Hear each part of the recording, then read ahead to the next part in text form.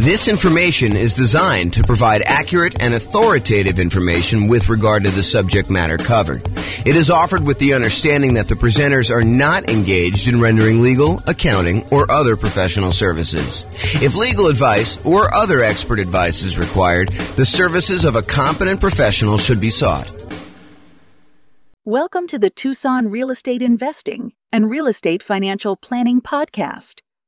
Learn all about investing in real estate in Tucson, Arizona, with a combination of real estate financial planning and modeling with numbers specific to Tucson, plus syndicated, more generalized recordings of live and pre-recorded real estate investing classes. Not all of them specific to Tucson. Be sure to stay tuned after the podcast for a message from our sponsors. Well, good morning and welcome, everyone. I am James Orr, and today we've got a crazy cool class. We're continuing on with the series about how to improve cash flow. And today we're going to cover the section on how to improve cash flow when we're thinking about financing your next rental property. So let's jump right in, because we got kind of a lot to cover. So this is sort of the framework we've been working from. So far, we've talked about how to improve cash flow when searching for a property. We covered that in a previous class. Today, we're going to be focusing in on this section right here, all the different things we can do to improve cash flow when financing our next rental property. And then in subsequent classes or subsequent classes, depending on how you like to say that, we will talk about how to improve property cash flow when we talk about the strategy that we're going to use, what real estate investing strategy we're going to implement, and then how to improve cash flow by improving the property itself, and then how to improve cash flow during the marketing of the property in order to find a tenant or tenant buyer, and then how to improve cash flow when we own the property. And then finally, we'll finish up with how to improve cash flow on a property while we're renting it.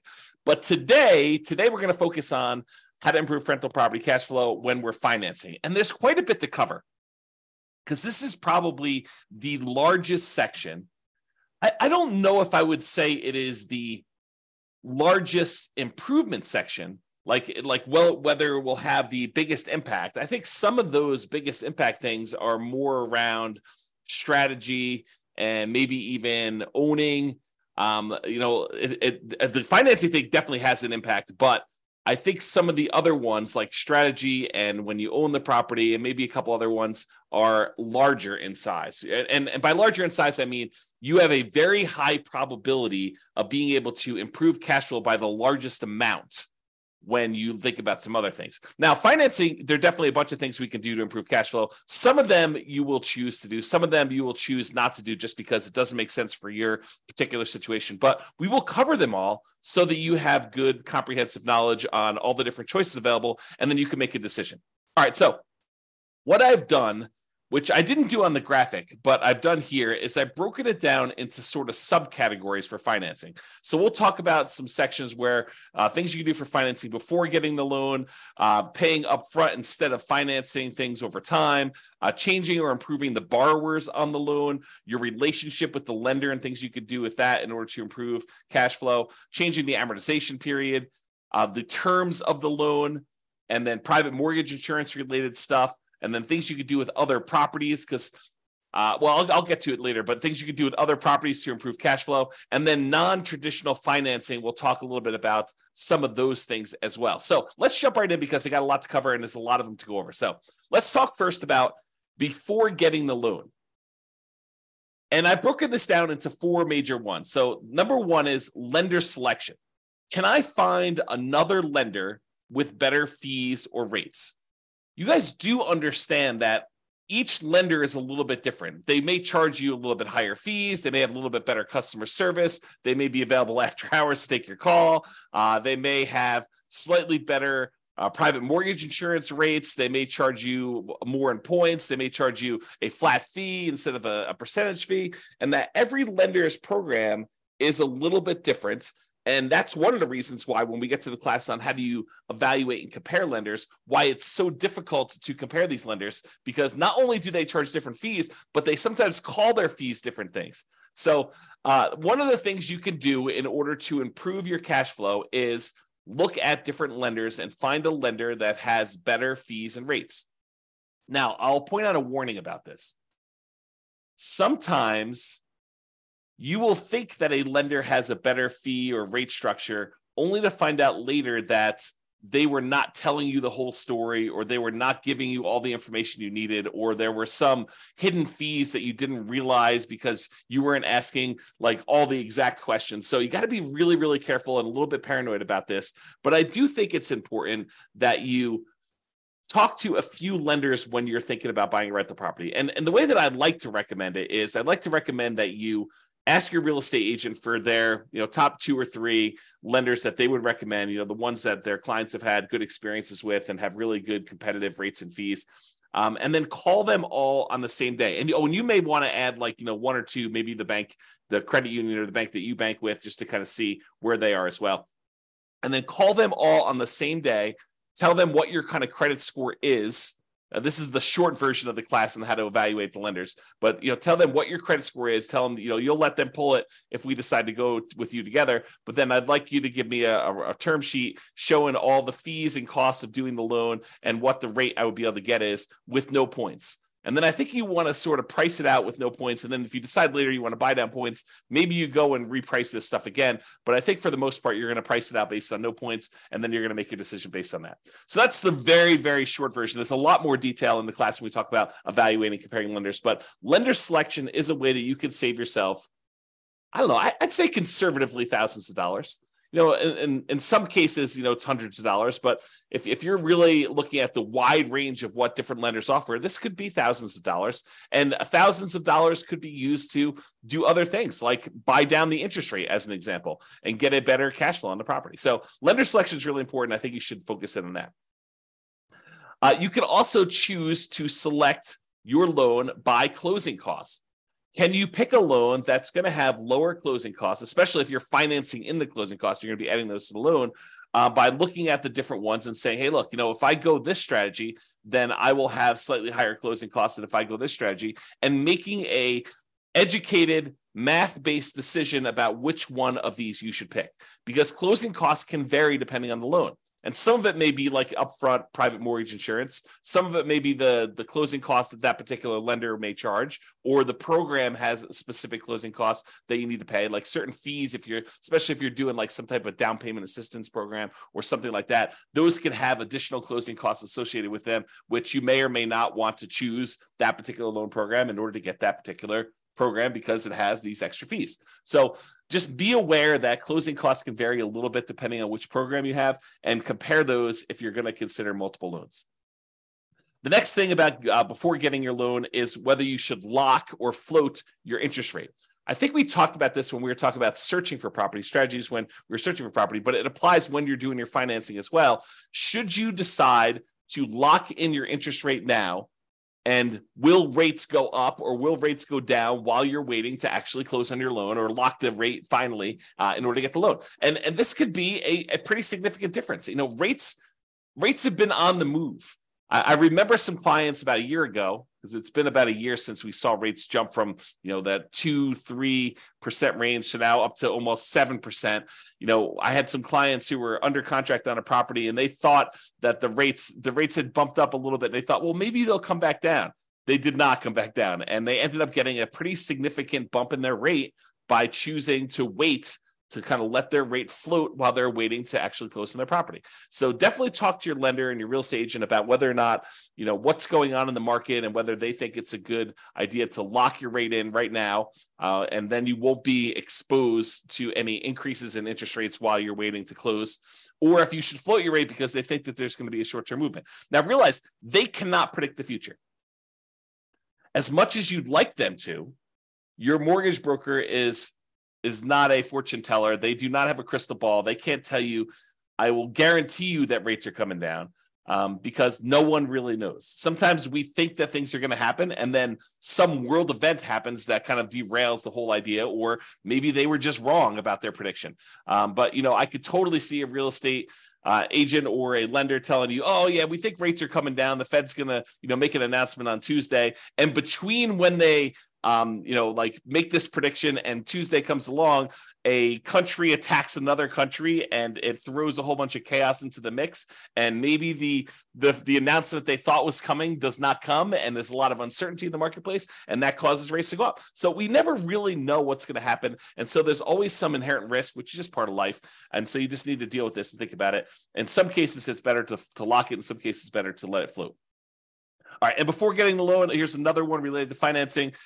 Can I offer less on my offer and still get it accepted to reduce my purchase price, which will ultimately lead to a lower monthly payment, which will lead to improved cash flow?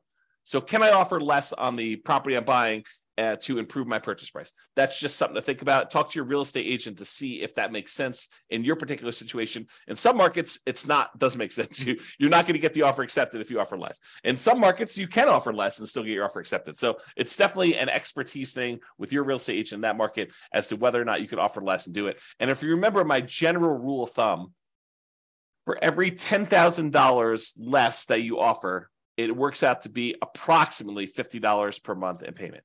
Now, that varies with interest rate, and that's based on around 4 to 6% sort of interest rate. It's a little bit less, a little bit more, depending on what it is. But that's the general rule of thumb. For every $10,000 less that you finance, it's about $50 more if it's a higher interest rate, a little bit less if it's a lower interest rate.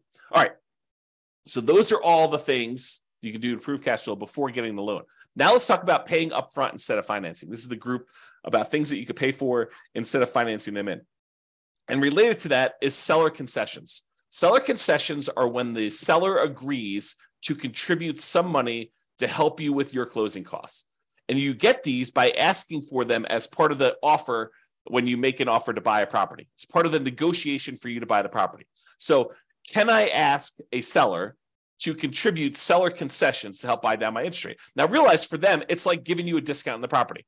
So this may be competing with you offering less. In some cases, you may say, look, I'll offer you your full price, but I want $5,000 in seller concessions. And basically you're saying, I'm going to offer you $5,000 less for the property because $5,000 in seller concessions comes right off of what they would net when they sell you the property. So by asking for seller concessions, though, now you've gathered some money that you can then use in order to pay for some of your closing costs, or maybe buy down your interest rate or something like that, where now you don't need to finance if you were going to finance some of your closing costs in, or if you were going to have a slightly higher interest rate because you weren't going to use money to buy down the interest rate, then you could have a improved interest rate if you ask for seller concessions and you use those to buy down your rate.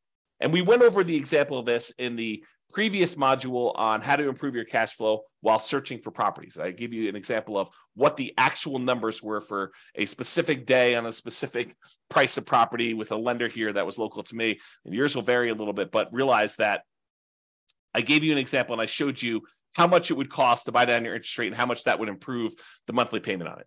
So realize seller concessions can be a pretty big one if you're willing to ask for a seller to give those to you and they're willing to do the discount in order to do that. In some cases, in a hotter market especially, in some cases, we might be willing to pay above what the seller is asking in order to get them to include seller concessions so that you can finance in the improvements you're doing. So as one example, some of my clients in the past have bought new construction properties where, let's say the property was a $400,000 property. They might go to the builder and say, look, builder, I will agree to pay you $405,000, but I want you to contribute $5,000 to my closing costs. Why would they do that? Because now you can finance in the seller concessions that you could use to pay for your closing costs and stuff like that. So you could come to the table with less money, which might be overall better for your return on investment calculation, which you got to run it both ways in that spreadsheet. Go to the world's greatest real estate deal analysis spreadsheet and run it by asking, getting seller concessions included, even if it means raising the price, or not getting seller concessions and having to come to the table with that money for closing costs. Okay. So enough on seller concessions. You could choose to pay your closing costs. Some people are thinking, hey, I will go ahead and finance my closing costs because I get this better return on investment. But by financing your closing costs, it does slightly decrease your cash flow because you are borrowing more. And so your monthly payment goes up. Even though your overall return on investment may be better, your overall cash flow may be worse. And so this is a calculation you need to do for yourself. You need to decide by running this in the world's greatest deal analysis spreadsheet. You need to go figure out and say, look, if I decide to pay for my closing costs up front, maybe my overall return, when we look at the 4 different areas of return, appreciation, cash flow, debt pay down, and cash flow from depreciation, the tax benefits part. We're not talking about reserves here, but those do come into play. But really, we're looking at all those returns. We're saying, look, overall, if I have to bring less money to the table, my return on investment looks better. However, my cash flow number might be slightly worse. And so by choosing to pay for closing costs up front, out of pocket, instead of financing them, it may actually improve your cash flow. And if you're really, really focused in on that cash flow number, this is a way for you to improve cash flow. Okay? All right, let's talk about private mortgage insurance. Remember, private mortgage insurance is insurance that the lender asks you to pay to protect them in case you default. The idea is this. The lender says, look, I really want you to put 20% down in order to finance this property. But you really want to finance this property and only put 5% down. So they say, I will reluctantly agree to make you a loan if you only put 5% down. However, what I need you to do is I need you to hire this third-party insurance company, and I want you to pay them their premiums, their insurance premiums, such that if you default on the loan, they will make me whole. If I need to go sell this property and I have a loss because you didn't put 20% down and there's not this cushion of equity protecting me, if I need to foreclose on you for me to be able to sell it, get out of the property and make all my money back, including all the attorney's fees and probably selling at a slight discount and all those different things. So there's usually a 20% cushion of equity if you put 20% down. If you're only coming in, you're only putting 5% down, they want you to go pay a third-party insurance company that will protect them in case they need to sell the property because you defaulted, they foreclose, and they need to get their money back. And so you say, I will agree to that. I will pay this monthly fee or an upfront fee in order to have this insurance company protect you because I'm only putting 3.5% down or 5% down or 7% down or 19% down. Anything less than 20% is typically what you need for PMI, what they require for PMI. Okay. So there's a couple options with PMI though. In one case, you could choose to pay PMI monthly. Some of these private mortgage insurance companies will allow you to pay your private mortgage insurance monthly, and some of them go away after you've gotten back up to that 20% equity. Not all of them. For example, FHA never goes away. But some of them will go away. They'll say, okay, we can now remove PMI once you've gotten to the point where you've got 20% of equity, when you get to 80% loan to value. So you could pay monthly as one option. Or the insurance company says, hey, look, instead of paying monthly, what you could do is you could pay a one-time upfront lump sum payment instead of monthly. And if you're concerned about cash flow on your rental property, you don't want to have this $150 to $250 a month private mortgage insurance payment on a $500,000 property, somewhere in that ballpark. And it varies a little bit. There's a lot of things that go into PMI, which we'll cover in the classes on PMI. You can go into the control panel in order to watch the video I have on that already, or we'll do another one here coming up soon. So if you don't want to pay that $150 to $250 a month in PMI payment because it's impacting your cash flow and you'd rather not have that negative cash flow, you could say, look, I've got whatever it is, $4,000 sitting here.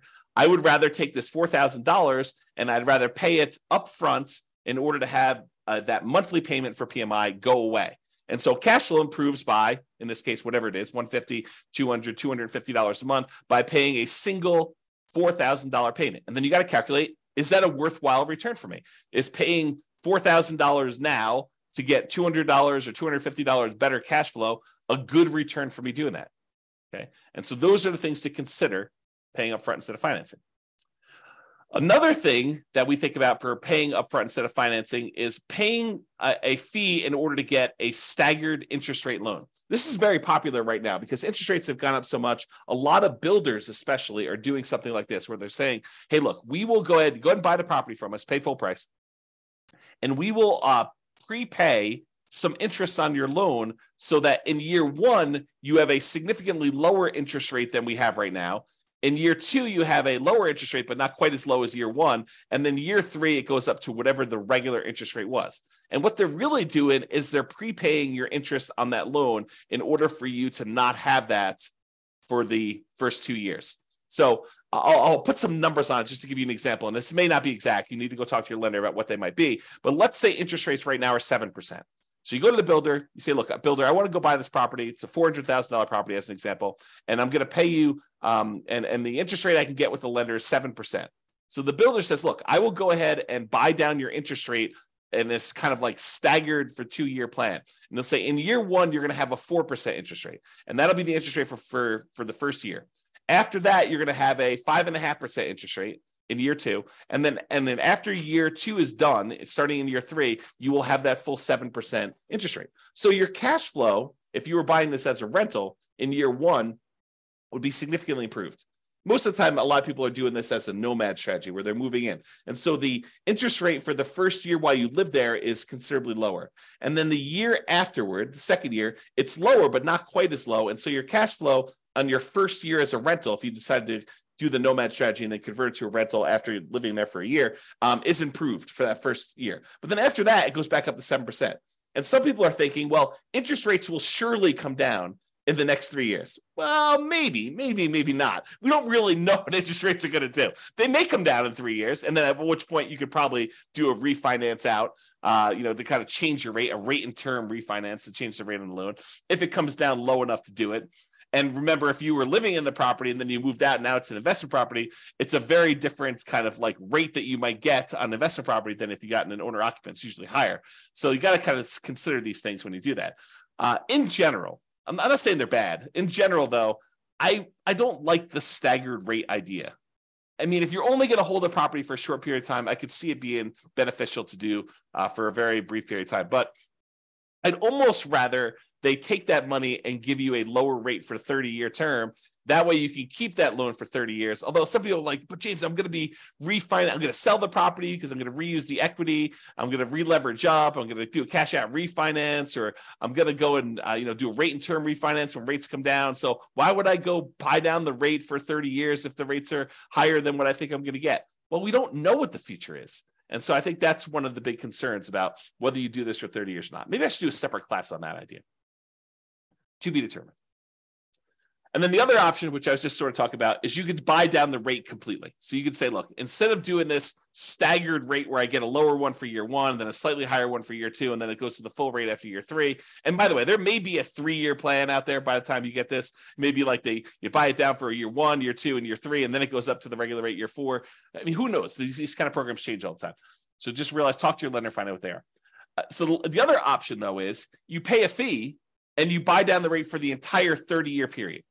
And we talked about this when we talked about searching for properties. I gave you that example of how much it costs to buy down the rate for the entire 30-year period and how much improved cash flow you got by doing that. So that could be a way for you to do this too. So we kind of covered these options. So to recap, paying upfront instead of financing. We talked about seller concessions, getting the seller to contribute some money to help cover your closing costs or using that to buy down rates. Paying the closing costs up front instead of financing them. Prepaying PMI instead of paying it monthly. Getting that staggered rate or buying down the rate for the entire term of the loan. Those are the options for paying upfront. All right, let's talk about changing or improving the borrowers. So let's talk about changing you. Some people come into this and they're so anxious to get excited that they don't take the time to really improve their situation first.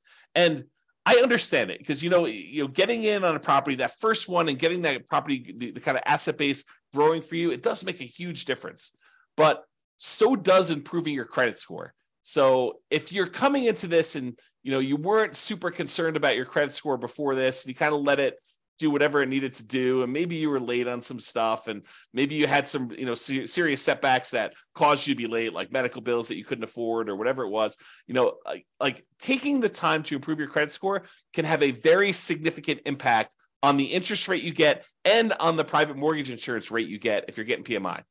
So it is worthwhile for you to take the time and improve your credit score. And a lot of the things about your credit score are counterintuitive, meaning you might think, oh, I'll just close down this credit card because I'm not using it and that will improve my credit score. Maybe not. And so there's a lot of subtlety and nuance to it. And you should probably talk to an expert, find out if your lender is an expert at improving your credit score, or if not, maybe ask them if they have a recommendation for someone who can help you do your credit score and improve it. And I'm not talking about doing the sketchier stuff to improve your credit score. I'm talking about legit things like making sure you're paying on time, making sure you have your ratios in the right spots, making sure you have the right mix of credit if you're doing it that way. the legit ways to improve your credit score, and not like, not paying on anything and then negotiating paying off all your stuff. Like, I'm not talking about doing that, like the scorched earth version of that. That's not what I'm referring to. So improving your credit score could actually improve what you're able to get on your interest rate for your loan, and also what you're able to get for your PMI, which both of those can significantly improve cash flow on a property. So it is worth focusing on credit score. Now, if you have a relatively weak credit score, you may want to consider talking to a friend or family member, which I'm not even going to go into the details of this, because it takes a certain type of love and trust for another person to come in and co-sign, be member of a loan in order for you to buy a property. But if you can get your friend or family member to agree to this, good for you. And that could possibly improve your interest rate, get you better interest rate on the loan.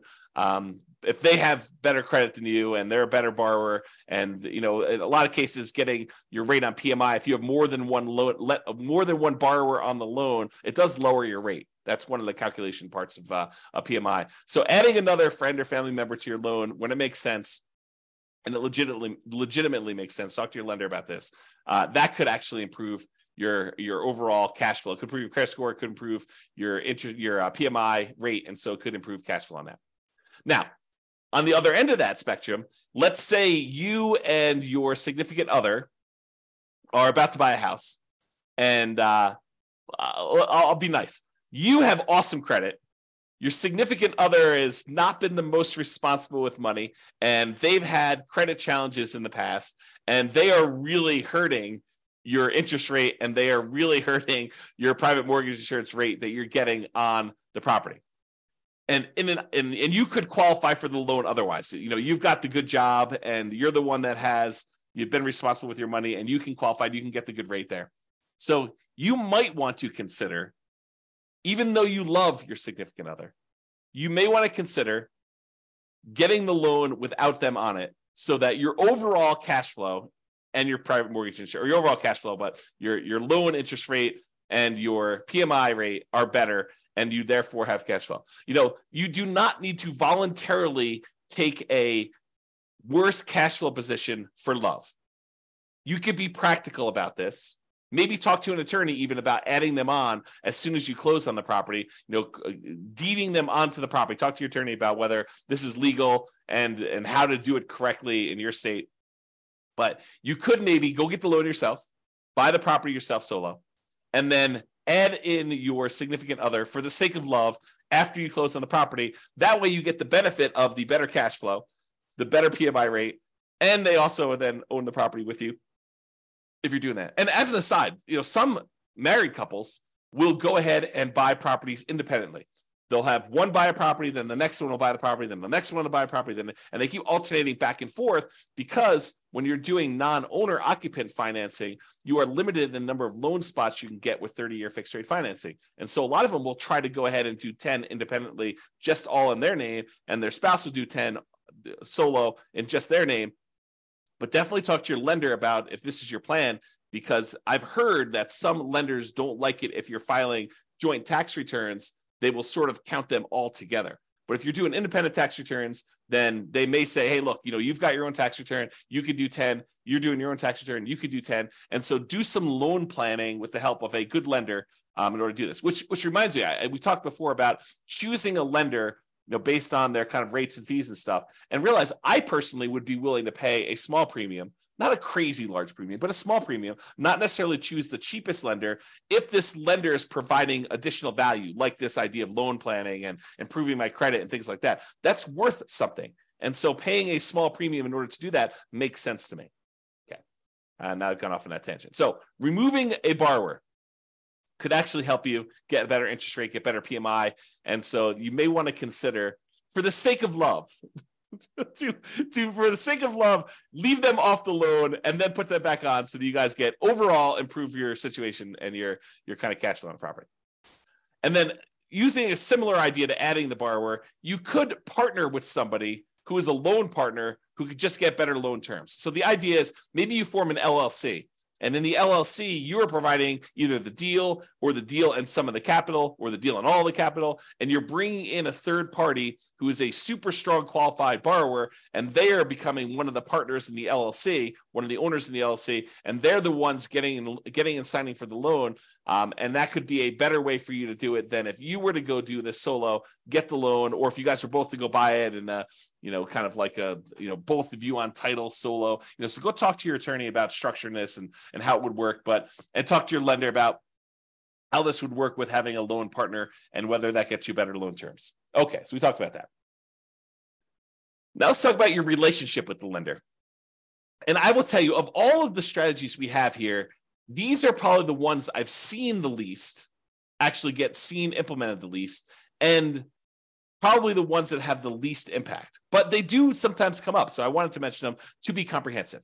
So here are two different things that discuss your relationship with the lender. Number one, some lenders will allow you to get a small discount on your interest rate if you set up automatic payments. And it's usually on an account that they have in their bank. So you go to your local credit union, and your local credit union may have some program. They don't all have this, but this is why I said that this is one of the ones I've seen the least. But some credit unions may say to you, hey, our rate is 7%. However, if you actually set up auto pay on the checking account you have with us, then your rate becomes 6.875 for the life of the loan. And so you may say, that makes a lot of sense to me. I'll go ahead and use the account that I already have with you that I'm going to use to pay on this loan. That makes great sense. I'll get an improvement on my interest rate. So that's one option. Some credit unions or banks or whatever it is may say to you, hey, look, if you have a investment account with us, you may get a slightly better interest rate if you have a savings account, a checking account, and your investments all with us and your mortgage. We might give you a small interest rate benefit by being a ideal customer that has a much larger relationship with you. Or they may actually say, hey, look, if you have more than X number of dollars on deposit with us, whatever that is, $25,000, $100,000, $500,000, then we will give you our preferred lending criteria, tier, whatever it is, in order to do that. You tend to see more of those with commercial loans, although maybe you see it with residential loans. Again, I don't see this very often, but I've definitely heard about people getting these benefits. I had one client at closing told me about their lender was giving them some type of preferred rate for doing some of this stuff. So check with your lender, see if that's appropriate for you. All right, change the amortization. Amortization has to do with the period of time over which your loan pays off. If you say you have a 30-year amortizing loan, that means that by making regular monthly payments, the loan will be paid down to a zero balance after 30 years. Or if you have a 15-year amortization, it means that a 15-year loan, by making the regular monthly payments, will be paid off down to zero at the end of 15 years. Okay, so when we talk about amortization, I'm talking about kind of like the period of the loan or how the loan is amortized to do that. So for example, with an interest-only loan, the loan is not amortized. You are only paying the interest that is due, and the balance of the loan is staying the same throughout that period of time. So you may be paying just the interest, no additional money toward the principal or the amount that you owe on the loan, and so the balance of the loan is not going down. Well, by paying interest only, that does improve cash flow. So you could choose, if your lender offered this and you were willing to do this, to say, look, I'm not willing to have a 30-year amortizing loan. I want to have an interest-only loan. Then you'll always owe the same amount unless you pay extra and reduce your principal. But I want to pay the same amount and only pay the interest on the loan, which would improve cash flow.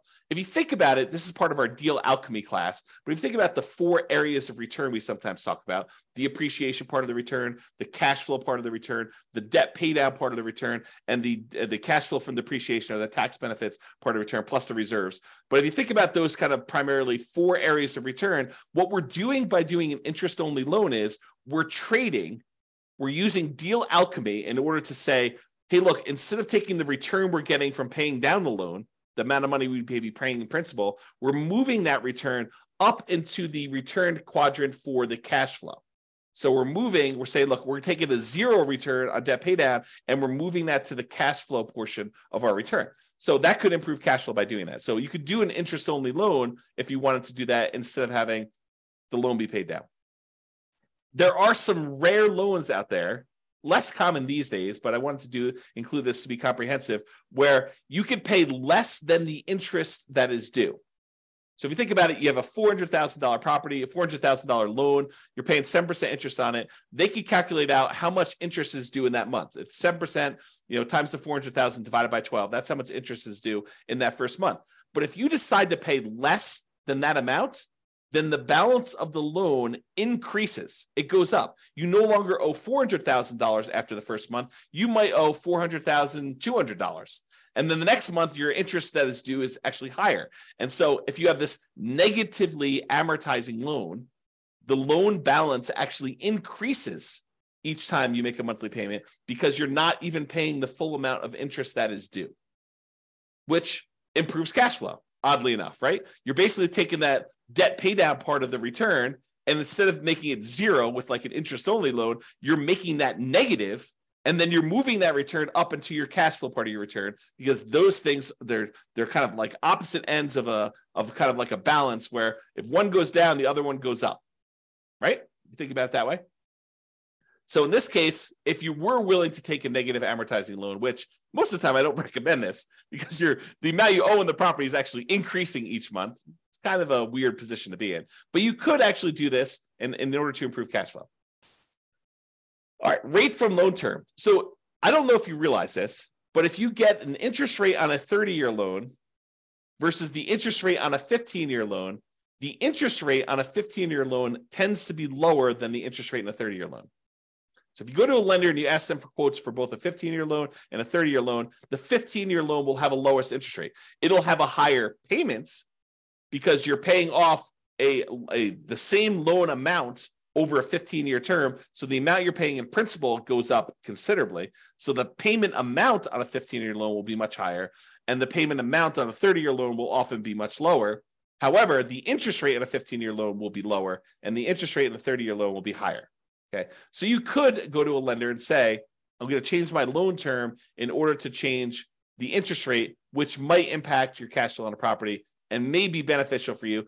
It's not going to be beneficial from a pure cash flow perspective, probably change from a 30-year to a 15-year loan, but it might actually improve your overall return on investment numbers. Although you'd have to do the math on that. And I think most of the time it would not, but you can do the math and see. Okay. Loan term. So this is part of changing the amortization. Can I change the loan term? For example, instead of getting a 30-year loan, you could try to get ready for this? A 40-year loan. Because 30 years is not long enough. If we spread this thing out over 40 years, that's better, which they're offering them now. It's my understanding. There are some options for getting 40-year loans. They're rare still, might be hard to find, but I've heard of people getting these 40-year loans. I think my friend Jason sent me over an email talking about 40-year FHA loans, if I'm not mistaken. I was like, that's crazy. So anyway, if you got a 30-year loan, the payment on that would be higher. Hard for me to even say. 30-year loan would be higher than if you got a 40-year loan, for the same reason that a 15-year loan would be higher than a 30-year loan, right? If you're trying to pay off a $400,000 loan over 15 years, the payment for that's going to be higher than if you try to pay off the same $400,000 over 30 years. Well, you could do the same idea. If you go from 30 years to 40 years, your payment will actually go down. And so that would improve cash flow. Something to consider. All right. So we've talked about changing the amortization. Let's talk about loan terms. Loan terms are sort of like the things that go into the loan. So amount borrowed. Could you put more down, larger down payment, to reduce the amount that you're borrowing? Or could you buy a less expensive property, put the same percentage down, and reduce the amount you're borrowing? Because by reducing the amount you're borrowing, that would improve your cash flow. So change the loan terms. Either put more down or reduce the amount that you're borrowing by buying a less expensive property. You can also adjust this by adjusting the loan to value. Can I put more down to improve my interest rates by doing a lower loan to value? For example, if you put 20% down to buy an investment property, they will quote you a certain interest rate. Let's call it 7.5. However, if you put 25% down, if you put 5% more down, not 5% more of the 20%, but 5 points more. So 20 to 25. I know that's confusing. Put 25% down instead of putting 20% down. then they will give you a lower interest rate. It may go from 7.5 to 7%. It's that significant. So a lot of times when you run the math, if you've got the ability to come up with extra down payment, one of the biggest jumps you tend to get is going from that 20% to the 25%. And they do usually have jumps for 25 to 30 and 30 to 35. They just tend to be a little bit smaller. But there's a big risk, or at least perceived, it probably is true, but there is a big risk reduction for them by having you go from 20% to 25%. And so they will often give you a better interest rate from going from 20% to 25%. And it can be significant. This could be a significant way to improve your cash flow from two perspectives, right? First of all, you're borrowing less because you're putting more down. And secondly, by getting more down, you're getting an improved interest rate, which will further improve your cash flow. So you get like a double positive benefit by putting this more down in order to go from a certain loan to value to a higher one. And by the way, this applies to from putting 3.5% down an FHA loan to maybe putting more down, or putting 5% down on a conventional loan to putting 10% down. So this could also improve it that way. You got to call up your lender and find out what the difference is at that time for you and your specific credit score and your specific loan amount, and see what the numbers are. And they change all the time. So I can't give you like a fixed number. It's always this. You got to call your lender to find out, but it can improve it. Okay. And another option is, instead of getting fixed rate financing, which I'm a big fan of, being able to lock in a interest rate for 30 years makes a lot of sense for me. You limit any type of interest rate risk you have moving forward. And even though everyone thinks, hey, interest rates, they're really, really high right now, they're not really, really high right now. I think I did this. I did like a confidence meter, an interest rate confidence meter, where I told you what percentage of the time in all of the history we have for 30-year loans have interest rates been above this thing. And I don't remember the exact number. I probably should go look it up before I quote it on here. But it was something ridiculous. Like the interest rates were higher than 7%, 60% of the time, or something crazy like that. Okay, you can go look up my confidence, I think it's called interest rate confidence meter that I built, and you can put in your interest rate that you're getting right now, and it will tell you over historic time what percentage of time the interest rate was higher than that. And people think, 7%, that's really high. No, it's not really high. It's not even a halfway. Right? Half the time it's been more than that. Okay, so could interest rates go back down? Absolutely. Could interest rates go up from here? Absolutely. And so getting a 30-year fixed rate financing eliminates that upward risk you have and locks you in. Now, there's a great benefit of getting these 30-year fixed year financing, because if rates do come down, you can choose to pay a little bit of money and ratchet that rate down. You could go from 7% back down to 5 or 3 if it goes back down that low. Okay, but you don't have the risk of it going up to 9 or 11 or 15 or 18, which it has gone to. Okay, so those are things you can consider. So why was I telling you this? Because you could choose to take an adjustable rate interest rate in order to get a lower rate right now in order to improve cash flow in the short term. But you're doing that, but you're adding in the risk that interest rates will go up higher than what you could have gotten fixed right now. So as an example, I'm going to make up numbers. Let's say you could go, and if you got you could get a 7% 30-year fixed rate financing right now if you got a loan for 30 years. Or the lender says to you, or right now, I could give you 5.5% if you take an adjustable rate mortgage where the rate adjusts every year. And it can't go up above 9, as an example. And you're like, wow, the cash flow difference between 7% right now and 5.5 with an adjustable rate mortgage, 7% fixed rate for 30 years versus 5.5 where it adjusts every year, or maybe it's fixed for 5 years. They get you with this, right? They're like, hey, it's fixed for 5 years and then it adjusts every year after that. You're like, oh, that sounds great. But there's all different programs. They vary. Okay, so, but let's say, for the sake of this argument, let's say it adjusts every year. So they say, I'll give you 5.5 today, but it can adjust every year. You're like, that sounds really good. I'll get better cash flow, and rates are surely going to go down. They're just kind of like got this like bump right now because we're trying to get inflation under control. And as soon as inflation gets under control, we're going to drop rates way back down to 3. I'll refinance out. This will be a win all the way around. Maybe. And let's say next year, the rates are now at 9, and yours says, okay, it's going to bump up, and maybe they have a cap on how much it can bump up each year. And so maybe the cap is a point each year. So it goes from 5.5 to 6.5. You're like, I'm still winning. Year 2, it's still lower than what I could have gotten if I did fixed rate financing that year. And you got another year, and now rates are 11, or maybe they're still at 9. And so your rate goes up from 6.5 to 7.5. And they're like, whoa, this is higher than what I could have gotten 2 years earlier if I had just picked the fixed rate one. And so maybe it stays there for 5 or 6 years and it kind of keeps bumping up that 1 point a year. 7.5 becomes 8.5 until eventually it becomes 9. And now you're 2 percentage points higher than you were. Sure, you got improved cash flow for that first year or 2 or 3, but then after that, it's actually been higher.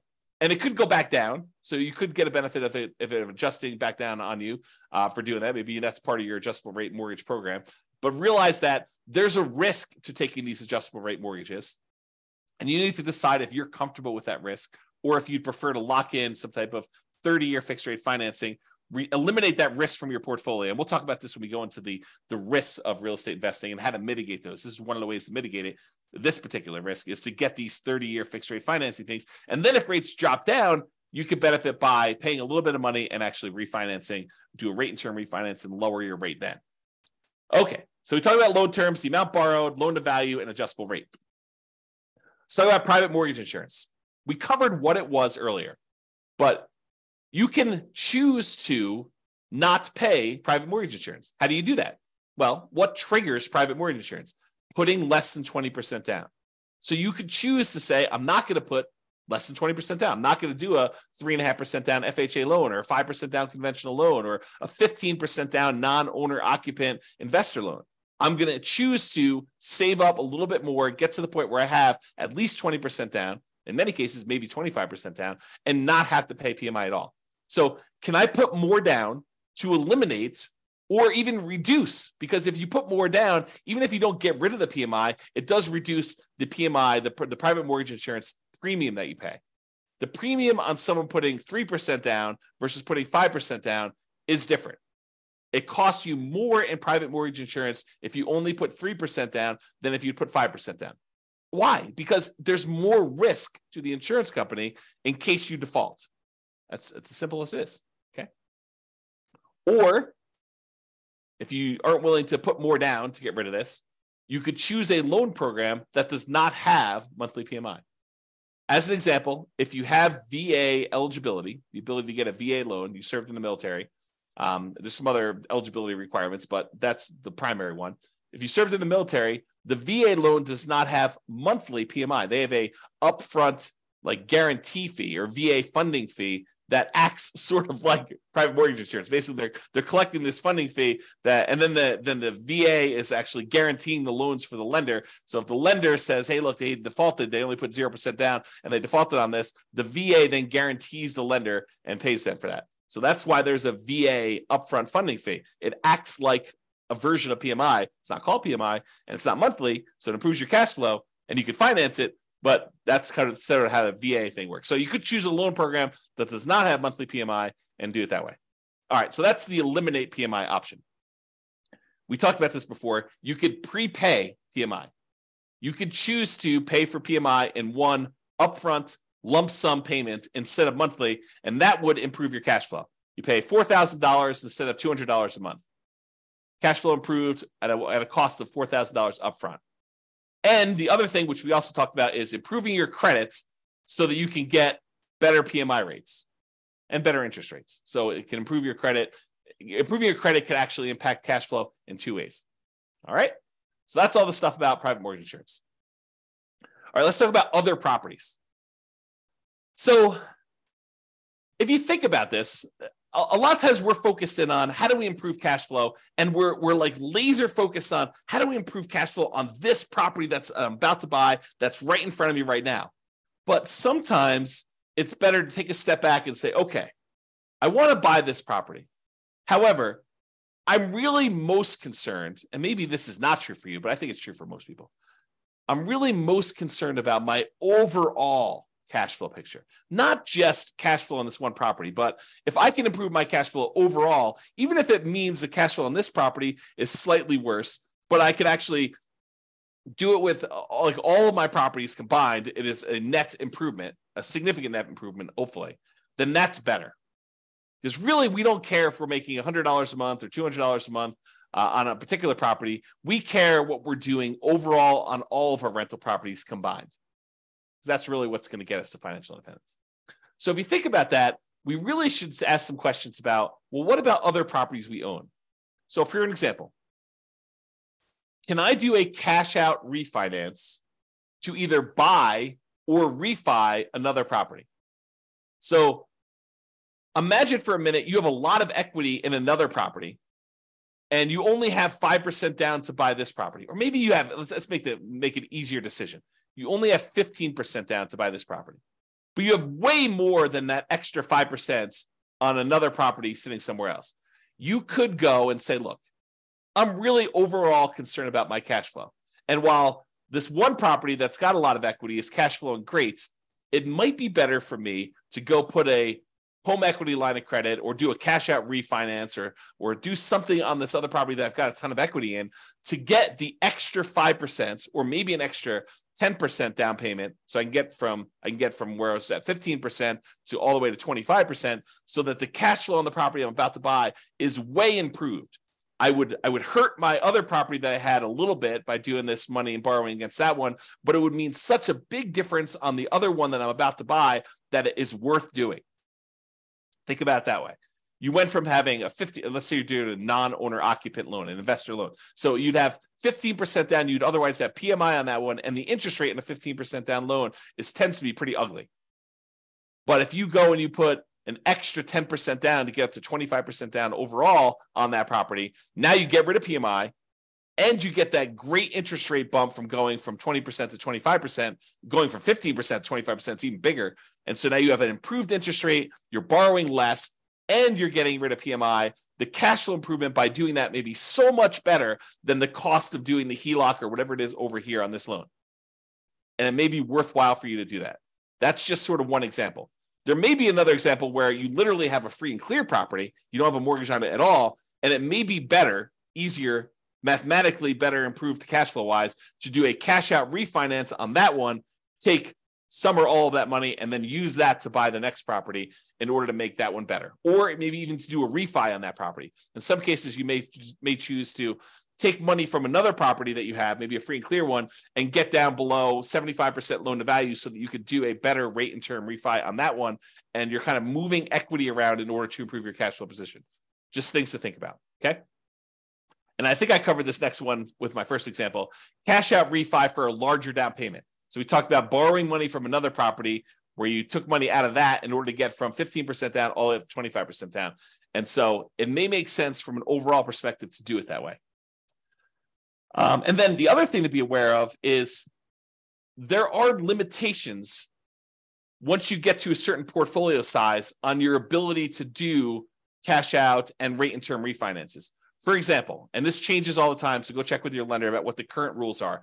But for example, my understanding is that right now, and I've not done this recently, so you don't want to check with your lender, make sure that even what I'm saying is appropriate for this instant in time. But right now, my understanding is that if you have 10 loans on 10 properties, you cannot do a rate and term refi on any of your investment properties. You need to have less than 10 in order to do that. So before you go buy your 10th property, or before you get yourself in a situation where you're going to limit what you can do, look at your whole portfolio and see if there are changes you should do before you buy your next property. So should you do a rate and term refinance or a cash out refinance on a property before you buy your next property, where it makes sense to do that because now you have less properties? We sometimes see this, although I'm not sure it exists anymore, but sometimes we see this when you get over 4 loans. The rates when you have less than 4 loans is one thing. The rates when you get over 4 loans might be something different. So check with your lender about rules that might apply to you and ask them the questions like, okay, so I'm thinking about doing a rate and term refi in the future. Is this going to affect me doing that? And these things can change. So they may not tell you something that applies a year or 2 or 3 down the road because there may be a change of policy, but using the rules right now, are there limitations on that? Okay. And then I have a note here, not just improving cash flow on the property you're buying, but on other properties before you can't easily fix it later. So we may not be talking about the property you're buying. We may be talking about your whole portfolio and fixing anything that could potentially, you don't want to paint yourself into a corner by buying this property now and not taking care of the other stuff ahead of time. That's what we're talking about. All right. Second to last slide, non-traditional financing. If you have cash, you could just pay cash for this property and avoid financing altogether. Someone says to me, hey, James, so interest rates are at 7%. I don't want to pay the 7% because, the interest rates are really ugly and the cash flow gets really ugly. What can I do? And I tell them, you could avoid the interest rates altogether by paying cash. And they're like, oh, no, James, that would take forever. I only have, 5% saved up. I would need to save up for whatever it is. And that would take forever to do that. And, I don't want to do that. Then I'd be way far behind. Well, having done modeling on saving up until you have enough to buy free and clear properties and how long that takes to be financially independent, doing that strategy where you buy rental properties free and clear using the same savings rate you'd have if you were buying rentals much faster, doing the 5% down or 20% down or 25% down. So I can compare the time it takes you to be completely financially independent, saving 5% down, buying owner-occupied properties, moving in, living there for a year, converting those to a nomad when you save up another 5%, to 20% down where you buy non-owner-occupied properties, to doing 25% where you buy non-owner-occupied properties, to saving up and buying properties free and clear. The extra time it takes to buy the properties free and clear is nowhere near how much extra they think it is. It's a relatively small difference to buy properties free and clear. So if you're really, really paranoid about this, if you're like, look, 7% interest rates, cash flow is really ugly in my marketplace, even with all the things that I can do in order to improve cash flow, it's not the end of the world if you save up and put more down, whether that's free and clear or 50% down in order to get to the point where you don't have negative cash flow. Like it doesn't take that much longer if you do that strategy. It's more discipline and you got to do some stuff with the money in the meantime, but think about it this. Well, I'm not going to go into this. There's a whole class coming on this idea of speed versus the speed of 5% down or 20% down, 25% down versus buying properties free and clear. And probably another class eventually on 50% down. I just haven't run the numbers on putting half down, which I just need to do, right? So it's not hard. I just need to take the time to do it. All right. So you could pay cash, which would significantly improve your cash flow, which is one of the reasons why it's not that much longer. Because when you buy a property all cash, it makes up a huge amount of ground to you having the amount coming in that you need in order to be financially independent. When you buy a property that you put a little bit down and you only have a small amount of cash flow, well, that doesn't contribute that much to you being financially independent. But when you buy a property free and clear and you have all of the cash flow, minus your kind of taxes and insurance and maintenance and vacancy, but you don't have a mortgage payment, which is usually a pretty large chunk of that, and your cash flow is very, very large, you don't need very many free and clear properties to get to the point where you're financially independent. Whereas if you buy ones that have small amounts down, 5%, 10%, 20%, 25% down, then the amount of cash flow you get on those is a lot smaller. You need a lot more, or you need a lot of time for them to build up to the point where they have cash flow going. So math is really interesting. All right, I've gotten off on a tangent long enough on that one. So you could pay cash. And would it be better to do that as a consideration for you? You could choose to seek out private financing. Talk to grandma and grandpa at the Thanksgiving table and say, hey, you got any money in CDs? I'm doing this real estate investing thing. Interest rates right now are 7%. What are you earning on your CDs? Well, I'm getting 2%, 3%. Okay, well, how about you loan me money at 4%? I'll pay you 4% on your money there. So you could structure private financing to get better terms than you could by going to a bank. Or all the creative financing things like owner financing, where you negotiate with the seller to get like purely bespoke financing terms, where it doesn't matter what the market's doing. You and the seller come to terms over what interest rate they're going to charge you, whether that's 11% a premium or 3%, a big discount, or 0% in some cases, right? Depending on how you structure it. So you could do owner financing like that. You could do subject to or wrap financing. Subject to is where you buy a property and you leave the existing loan in place. You're buying the property subject to the existing financing. Or wrap financing, where they have an existing loan and they're wrapping that with a new loan and they're making payments to the underlying loan and you're making a payment to them and they're keeping the difference. Or the lease option family, acquiring properties on lease option, where you're agreeing to lease a property from somebody for a period of time, and you have the rights to buy that. You have an option to buy it in a year or 2 or 3 or 4 or 5 or 10 in the future. Or maybe it's a lease purchase where you have a lease in place and you have a purchase contract that goes out a year or 2 years or 3 years or 4 years or 5 years or whatever it is, like that whole family of things. So would a seller consider some type of creative financing could be a solution to improve cash flow while we're talking about financing? And would those be better terms than you can get now from a traditional lender? Things to consider. Or the last one, loan assumption. We have all these loans out there that got 3%, sometimes less than 3%, sometimes 4% interest rates. And now interest rates are up at 6s and 7s.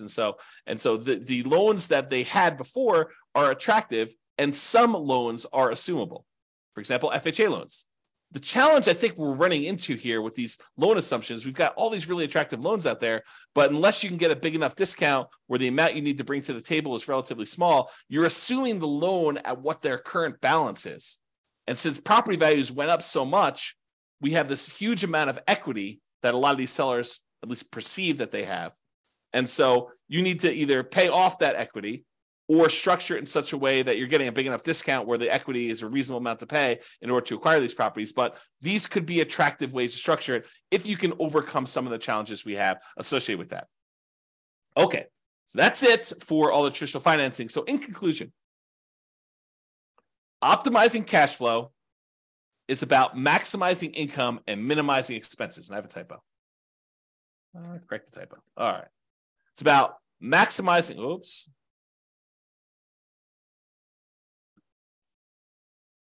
All right. It's about maximizing income and minimizing expenses. Your mortgage tends to be a very large percentage of your expenses on a rental property. It doesn't have to be, but it tends to be, especially if you're putting very little down. And there are several things you can do that impact the size of that expense, how big your mortgage payment is. That's largely what this class was about. Making financing a prime lever for improving cash flow. So if we can fix that very large percentage of your expenses, that allows us to significantly improve your cash flow, which is why this becomes such a big, robust area to focus on. It is better, in my opinion, to take time to more holistically look at and improve on all the various aspects and stages of what improves cash flow. And so this one was one that had a lot of different options, a lot of different ways to improve it. Not necessarily all the biggest ways, although some of them could be pretty big, but not all of them are the biggest ways, but they could be an improvement for you. All right, so that's it. Hope you enjoyed the class. This has been James Orr. Bye-bye for now. With home prices up, mortgage interest rates up, and rents up, but not quite enough to counteract the higher prices and interest rates. Cash flow on rental properties in Tucson is harder than ever. Book a call with the Real Estate Financial Planner to apply our proprietary 88 strategies to improve cash flow on your rentals. See the show notes for a link to schedule your call and improve your cash flow today. If you're a real estate agent, lender, or professional in Tucson that wants to help our real estate investor listeners, consider reaching out to learn about collaboration opportunities with this podcast. We'd love to add more value to our listeners by having you assist our investors buy, sell, and finance their real estate investments. See the show notes to schedule a call to discuss collaboration opportunities.